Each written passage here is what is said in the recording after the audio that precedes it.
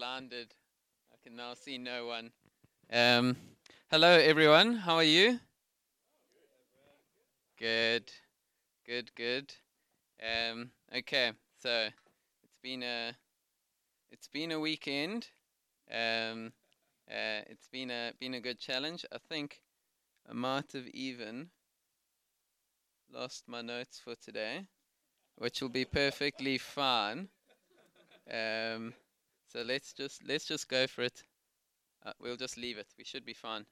Um, but believe it or not, I did a lot of prep for today, um, and it's been a challenge. But God speaks in the challenges, which is, um, yeah, it's just such a special time. It's like one of those, I don't know. It's really hard pressing into God's presence um, when you feel He's so distant.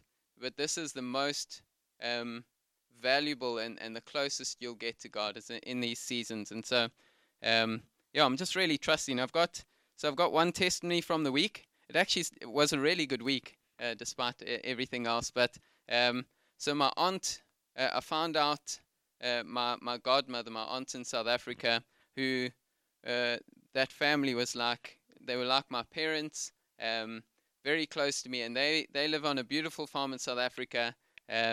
That is honestly, the word to describe it is just peace. It's just like you go there. Uh, by God's grace, there's literally no signal on that farm, so your phone doesn't like you don't get bothered, and you just sit down there, and there's just a peace, and you can see it, you can feel it in them. There's just like a peace when you go there, and they minister, and they're so solid. Um, and my mom sent me a message, I think on Monday, and just said, pray for Lala. She's not in a good space. And so on Tuesday, so I'm a vet. I'm busy in my consult, and I've got a few minutes. So I'm like, oh, why don't I just try phone her? And I phone her, and when you hear someone's voice, it's just breaking, like can barely speak. Um, and I was so broken, and nothing you say is gonna kind of break into this. And I was just like, let's pray. Like I found out she hasn't been kind of sleeping much or at all for the past kind of few months, 3 months, and there's just been an attack of exactly what like the blessing that I see over them is peace. There's been an attack of anxiety over her. Um, and so we start praying and speaking about all these different things, and it really hit me hard. And so I go home that evening on Tuesday night, and I send a message to my other friend in South Africa who kind of just wages war in prayer. And I message her, and she says she's actually feeling under great attack and feels like she is really struggling to pray also. And so I'm just feeling like these two people that I run to with prayer are feeling weak. But she says, I'll press in for your aunt. And so she sends me a message the next morning. I share it with Lala, and it's literally, I hadn't, with my aunt Lala, and I hadn't told this other person much of the story, but it's just like pinpoint accurate.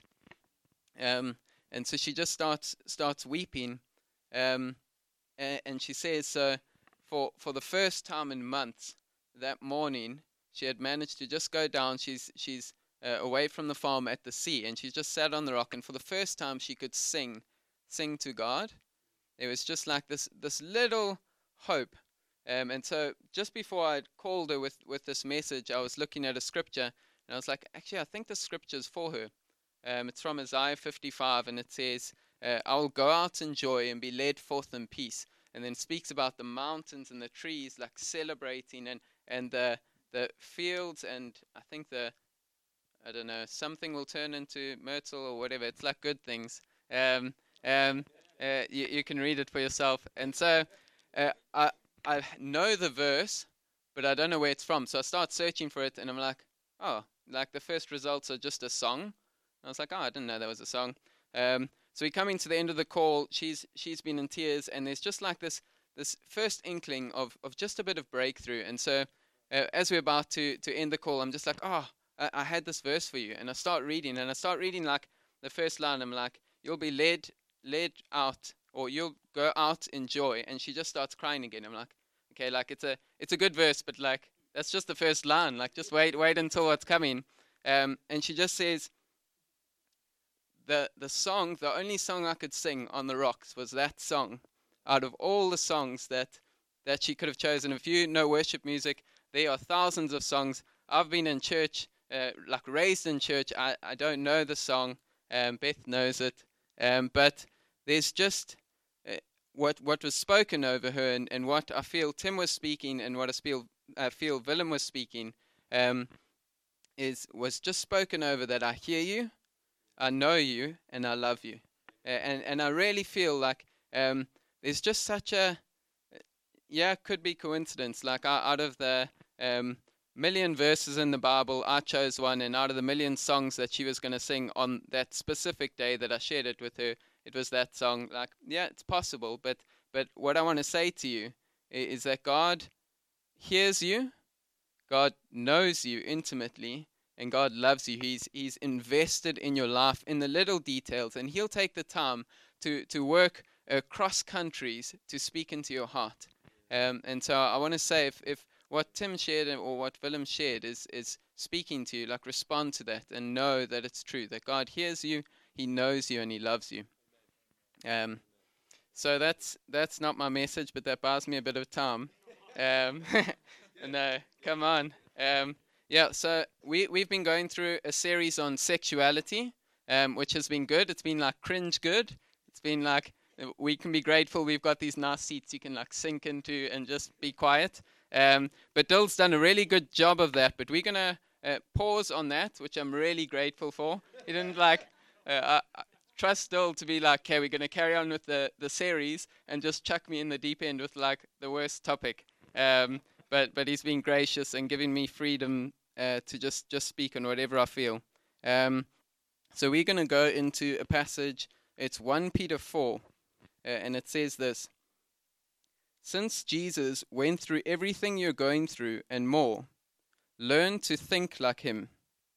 Think of your sufferings as a weaning from that old sinful habit of always expecting to get your own way. Then you'll be able to live out your days free to pursue what God wants, instead of being tyrannized by what you want. That's 2 verses out of this whole book, but it is deep and it is incredibly challenging. And so there's a few things actually. Another thing you can be grateful for today, if you're struggling for things to be grateful for, is I had, when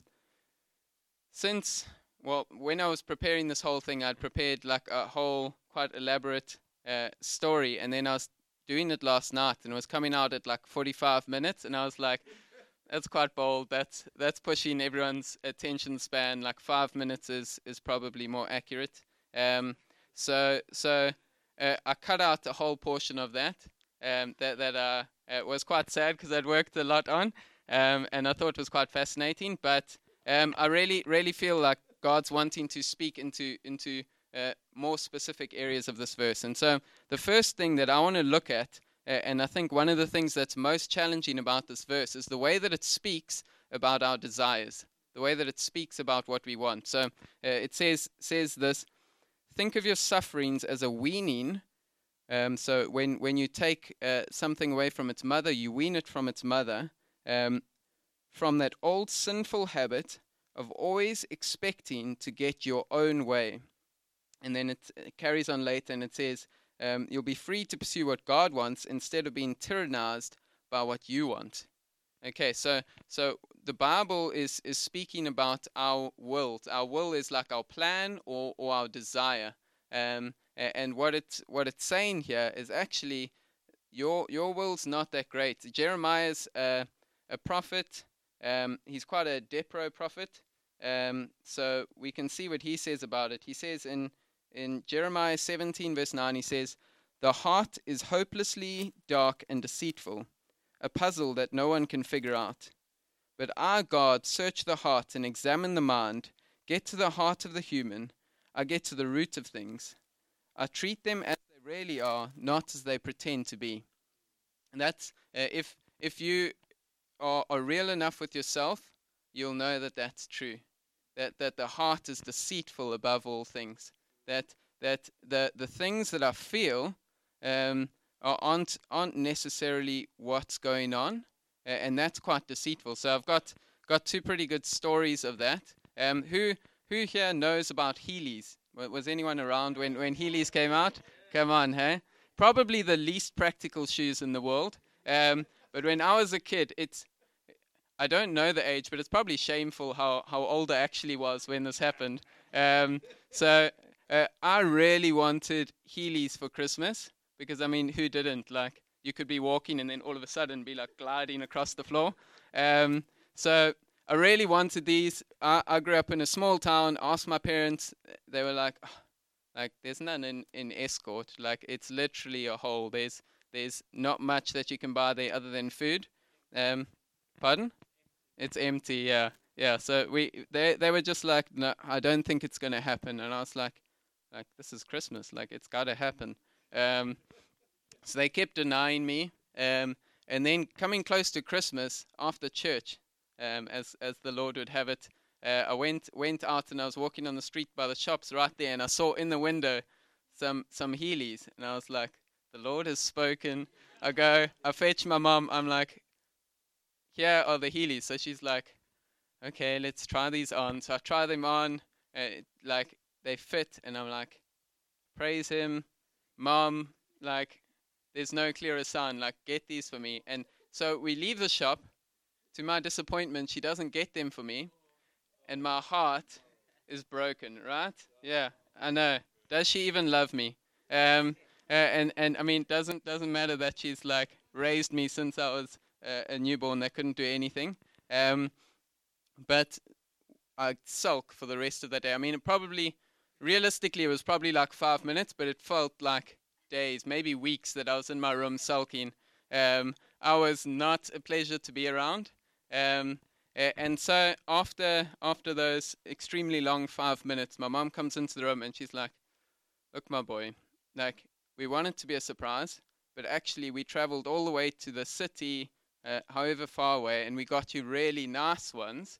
And so she brings them down for me to try on. And in my desire for something, I'd ruined something that was good, that was waiting for me, because I wanted something now. And so there's a portion of our desire that can mislead us, and equally can blind us to the truth. The fact that my mom, even if she hadn't bought me really nice Heelys, to be blinded to the fact that she loves me and to trust her with what she's going to get for me, I'm blinded by what's right in front of me. So our desires are deceitful.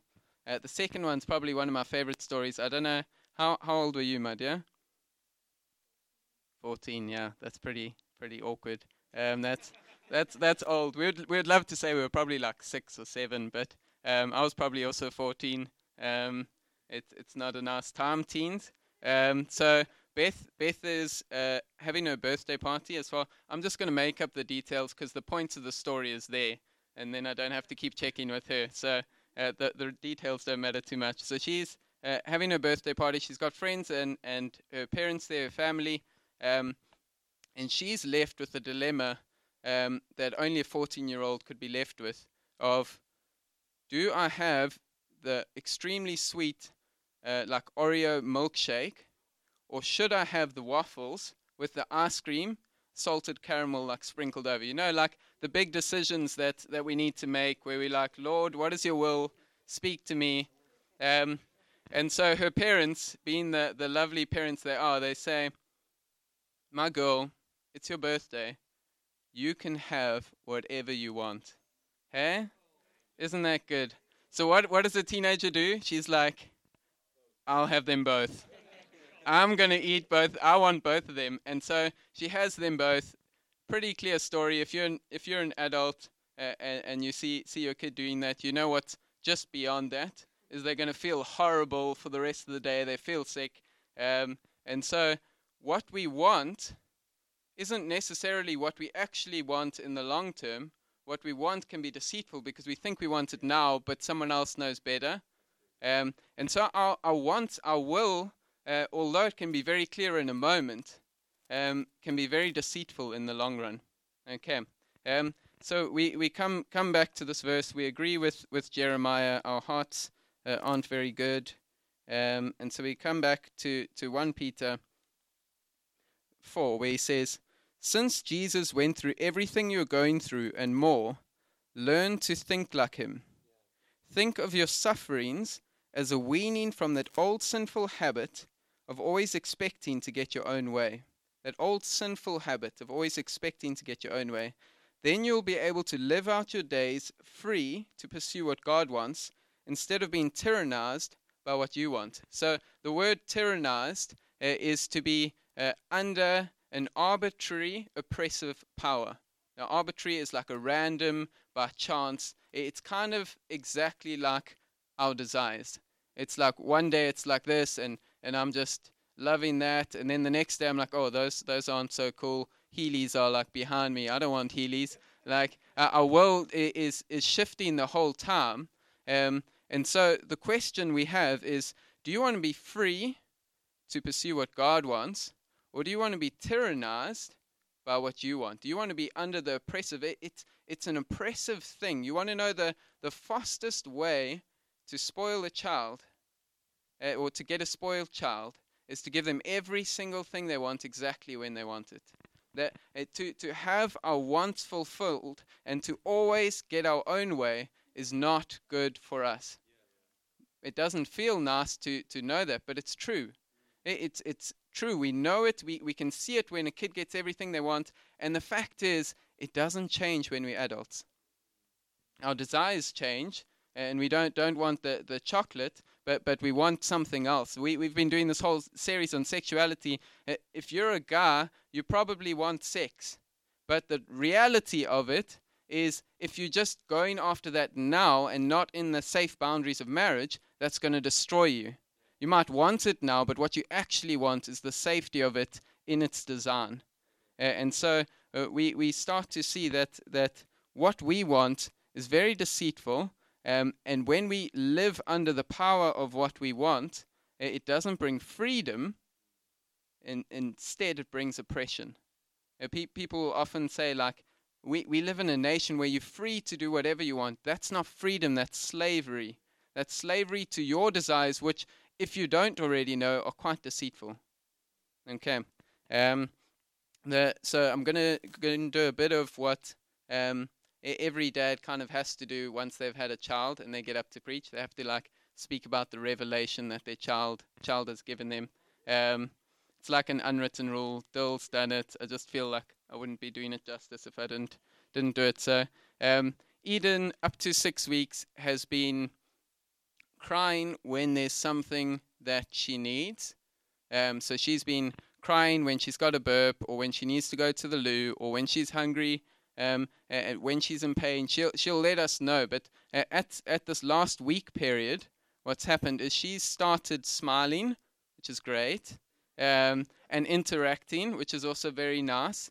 But that means that she gets distracted, and when she should be sleeping, she gives you a sweet smile, and then you smile back, and then she's like excited again, and she gets overtired. And what that does is the things that she wants now get confused because she's overtired. And so in all of this, you've got all the things you want. She now has an extra need, which is actually I'm going to tell you when I'm tired, or actually when I'm overtired. And now to add on to that, everything's quite muddled up, because even if you address the burp that she needed, but she's overtired, then she still keeps crying, even though you've addressed it, and you've got to try and like distract her. So that's a small rant on a kid, and it just carries on for the rest of your life. Come on. No, it. Thank you. But it's true. Our desires are like that, especially kind of the more we get into these things, even in our overthinkers. And the more you just like run through all these thoughts, you can just run your desires all over the ground. Like you won't even know what you want. And so all of that just coming down to agree with Jeremiah, our desires and our hearts are deceitful, which puts us in quite an awkward place, because in themselves, our desires are not wrong necessarily. God's given us desires, and we have good desires. but we must know that our desires are deceitful. So that they can be good, but they can equally be bad, and it's very hard for us to discern that. Romans 7, Paul packs out a bit of what we're speaking about, and so he starts off in verse 14. He says, I can anticipate the response that is coming. I know that all God's commands are spiritual, but I'm not. Isn't this also your experience? Yes, I'm full of myself. After all, I've spent a long time in sin's prison. What I don't understand about myself is that I decide one way, but then I act another, doing things I absolutely despise. So if I can't be trusted to figure out what's best for myself and then do it, it becomes obvious that God's command is necessary. But I need something more. For if I know the law but still can't keep it, and if the power of sin within me keeps sabotaging my best intentions, I obviously need help. I realize that I don't have what it takes. I can will it, but I can't do it. I decide to do good, but I don't really do it. I decide not to do bad, but then I do it anyway. My decisions, such as they are, don't result in actions. Something has gone wrong deep within me and gets the better of me every time. It happens so regularly that it's predictable. The moment I decide to do good, sin is there to trip me up. I truly delight in God's commands, but it's pretty obvious that not all of me joins in the delight. Parts of me covertly rebel, and just when I least expect it, they take charge. I've tried everything, and nothing helps. I'm at the end of my rope. Is there no one who can do anything for me? Isn't this the real question? Sometimes I feel like we can just read Romans and then sit down and be like, cool, let's like think about that. Like Paul places it so well that there's not really much interpretation that's needed. Like you hear that and you're like, that's our condition. Like I decide to do good. I've got all the best intentions. I read what God says in His will, in His word, but it's so hard because even though I love what He says, something within me doesn't delight in that. Something's rebelling against that. And so he's crying out, he's placing this before us, and he's saying, I've tried everything and nothing helps. I'm at the end of my rope. Is there no one who can do anything for me? And then, luckily, the chapter doesn't end there. It says, the answer, thank God, is that Jesus Christ can and does. He acted to set things right in this life of contradictions where I want to serve God with all my heart and mind, but I'm pulled by the influence of sin to do something totally different. So what he's laying out here is he's pretty much going back to that same thing that we've been reading in 1 Peter, and he's saying, I want to be free. I want to be free from my desires, free to pursue what's good, but there's a tension within me that keeps tripping me up. There's something within me that even though I know what's good, I still struggle to walk in it. And then he comes to this point where he's actually like, I've wrestled with this so much, and I'm at the end of my rope. Like, I don't know where to go. But thank God, Jesus Christ can and does. So we're gonna look not at an overall picture. I think there's so many ways we can look into what Jesus Christ has done and is doing in our hearts. But I'm going to look into it specifically through the lens of 1 Peter 4, of what it's speaking to us in this chapter, of how we live in the tension of wanting what God wants, but actually our deep within us, not all our heart is with that. Part of our heart is rebelling against that. And we need to live in this tension because we don't want to live under the oppressive power of our desires. So it starts off, we'll read through it again. It says, since Jesus went through everything you're going through and more, learn to think like Him.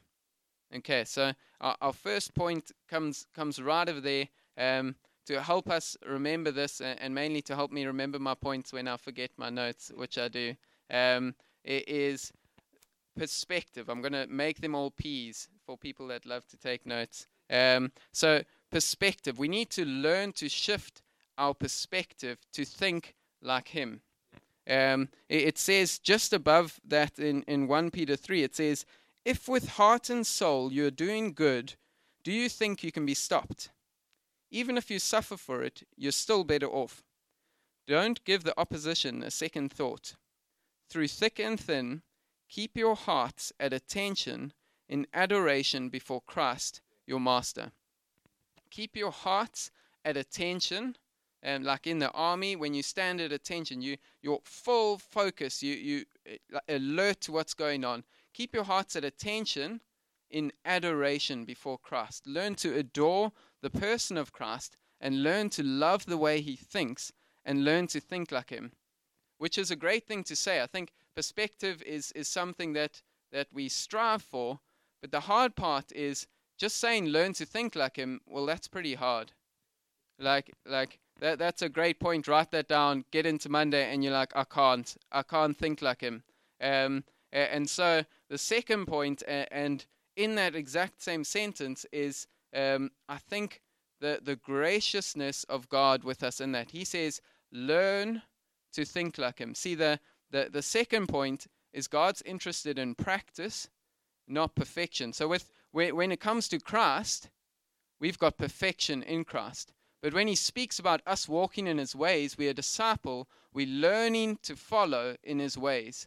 And so he speaks about a practice of his ways. He speaks about learn to think like him, not think like him, learn to think like him. When he says, keep yourselves at attention and adoration before Christ, he's saying, like, keep yourself, because he's not saying put yourself at attention before him. He's saying keep yourself there because something's fighting for that attention, and you need to be fighting back to keep yourself at attention in adoration before Christ.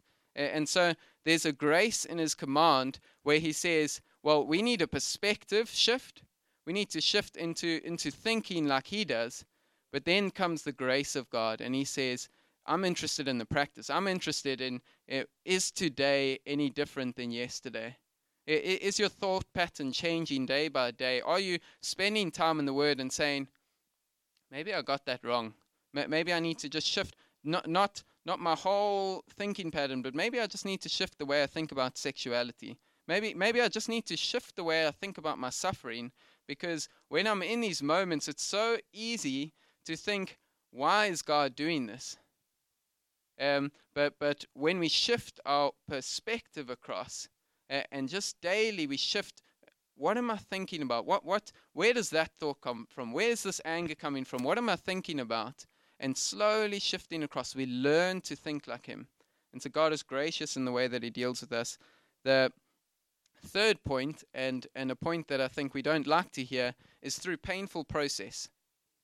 God loves to mold us through painful process. When Alan's sharing about his story of Tim, I don't know if it happens with every car. It's probably a car thing, but literally every time I come to Tim with a small problem with my car, it literally turns into like the biggest mission to take out. We had to like weld something. Will was welding something onto my ball bearing because we couldn't like suck it out. So we like welding on a bar and hammering this thing out. And something that should take like 5 minutes is there's always one thing along the way that like holds you back. And the truth of that is God is not interested in spoiled children. God is interested in our holiness, not just our happiness. If he wanted you to be happy instantaneously, just give you everything you want.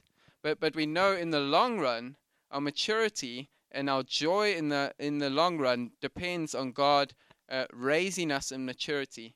And the truth of that is that happens through painful process, through suffering.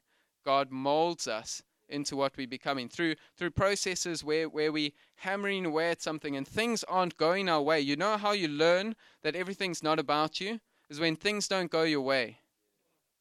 That's the truth of it. When things aren't going your way, you realize actually maybe there's something bigger than this world revolving around me and what's happening in my life.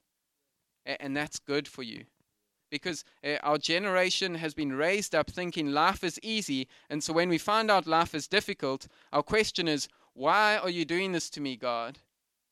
Whereas when we go through painful process, what God changes that, he shifts our perspective of our question. We don't say, why are you doing this to me, God? We say, what are you doing in me, God? Instead of saying, where are you, God? You say, where must I go? Where to, God? Like, what are you doing through this process? Like Tim was saying this week. So I just we spent our life savings to pay for me to do a course to specialize in surgery. And so I was grafting really hard. We took all my year's leave to get to the lectures. And I got my results on Friday, and I passed everything except one of the tests, which means I failed the whole thing. And so you get to this place where you're like, why? Like, man, I sacrificed so much to study to get here. Like, why would this happen? Why would this all go? And it's not the end of the world. I'm gonna try to rewrite the exam, but even in that, there's just like, that's not big suffering. There's people suffering through bigger things, but why? Like, why didn't you just like let me not do the exam, like not pay all the money? I could have used that for other things. Like, why? But actually, what are you doing in me, God? What are you stirring in me? What are you interested in? You're not interested. You might be interested in me becoming a surgeon, but your greater interest is actually what's going on in your heart. What are you growing? What is the man that you're becoming? And so when we run into suffering, learn to think like him. Learn to think, actually, thank you, Father. This isn't nice, but I thank you that you're more interested in my health than in my present happiness. Yeah, and then the last thing that we see, the last P, comes about in Mark. I think it's in Mark 14. This would be really helpful to have my. Oh, there we go. So they came to an area called Gethsemane. Jesus told his disciples, "Sit here while I pray." He took Peter, James, and John with him. He plunged into a sinkhole of dreadful agony. That sounds fun, right? He plunged into a sinkhole of dreadful agony. He told them, "I feel bad enough right now to die." That's like the happiness, this is what I want kind of vibe. "Stay here and keep vigil with me." Going a little ahead, he fell to the ground and prayed for a way out. "Papa, Father, you can't you, get me out of this? Take this cup away from me. But please, not what I want. What do you want?" Isn't that a powerful... The first thing that strikes me in that is it's not sinful to have a will that is different to God's will, because Jesus never sinned, and yet he's asking for something. He wants a way out of this. But what he wants above that, he recognizes, "Father, your will be done." He recognizes actually what's most beneficial is you see further than me. And so I'm going to place everything here. I say, take this cup from me. But above that, I say, you have your way.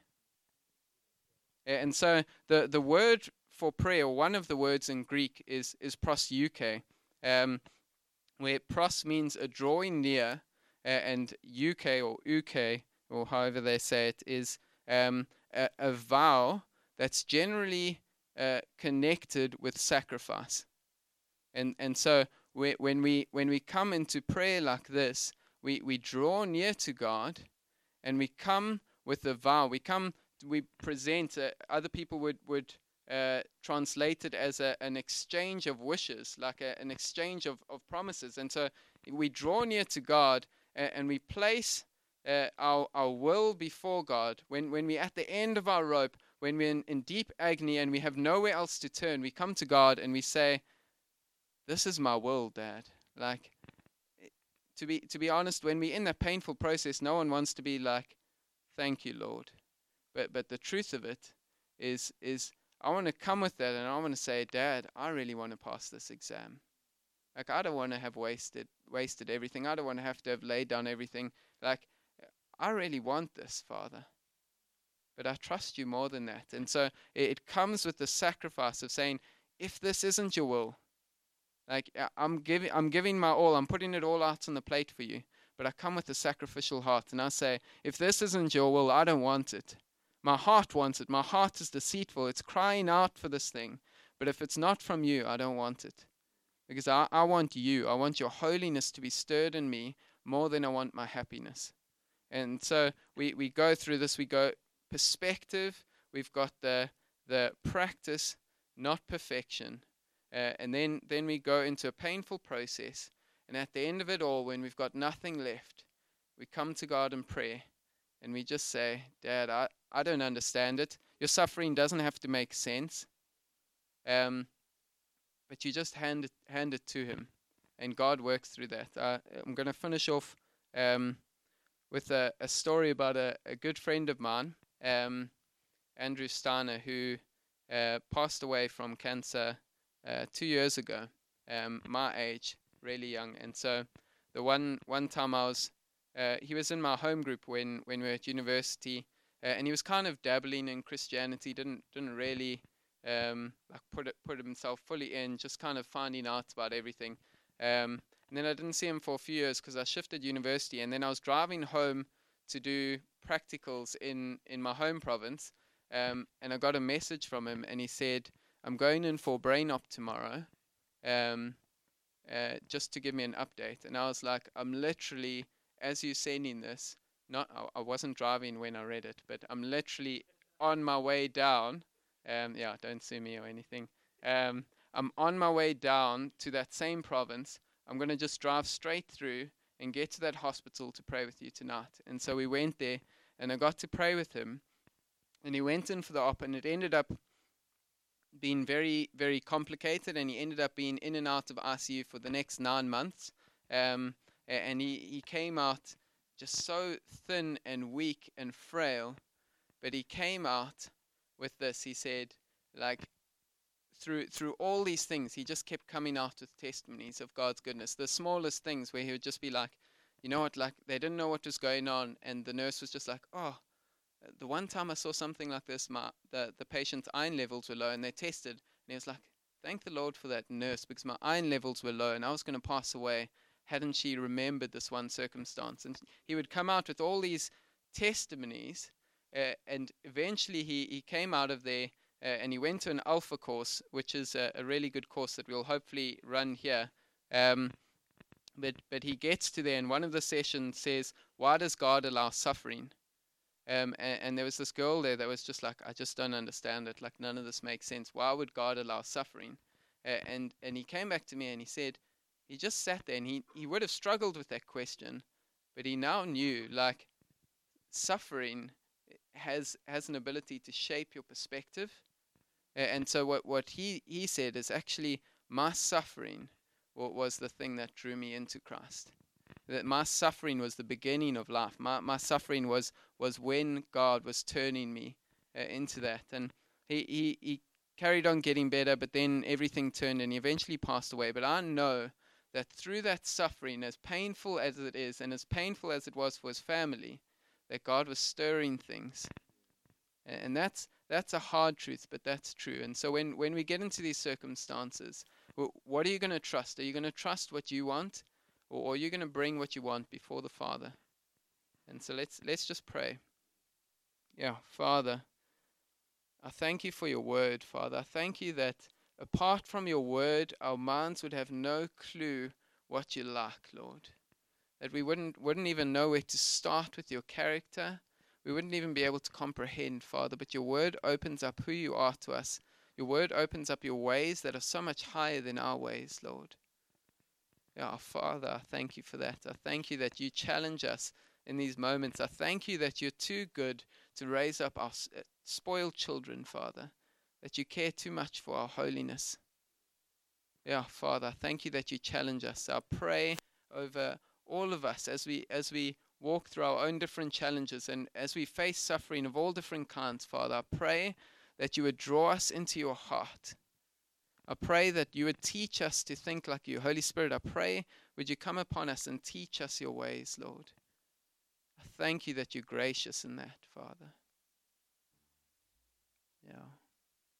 Yeah, I pray over anyone here that's just feeling alone. I pray over anyone who's here that just feels like they're not loved or not accepted, Father. I pray, would you speak to them? Would you show them, Father, that you love them, that you're passionate about them, Lord. Yeah, Father, I thank you that we're not alone in our suffering, that even though we go through a painful process, that you're the God that stands with us through it all, even when our feelings can't feel you, even when we can't see you in the midst of it. You're so present in that, Lord. Yeah. Pray would you do your work in our hearts now, Lord. Yeah. Amen.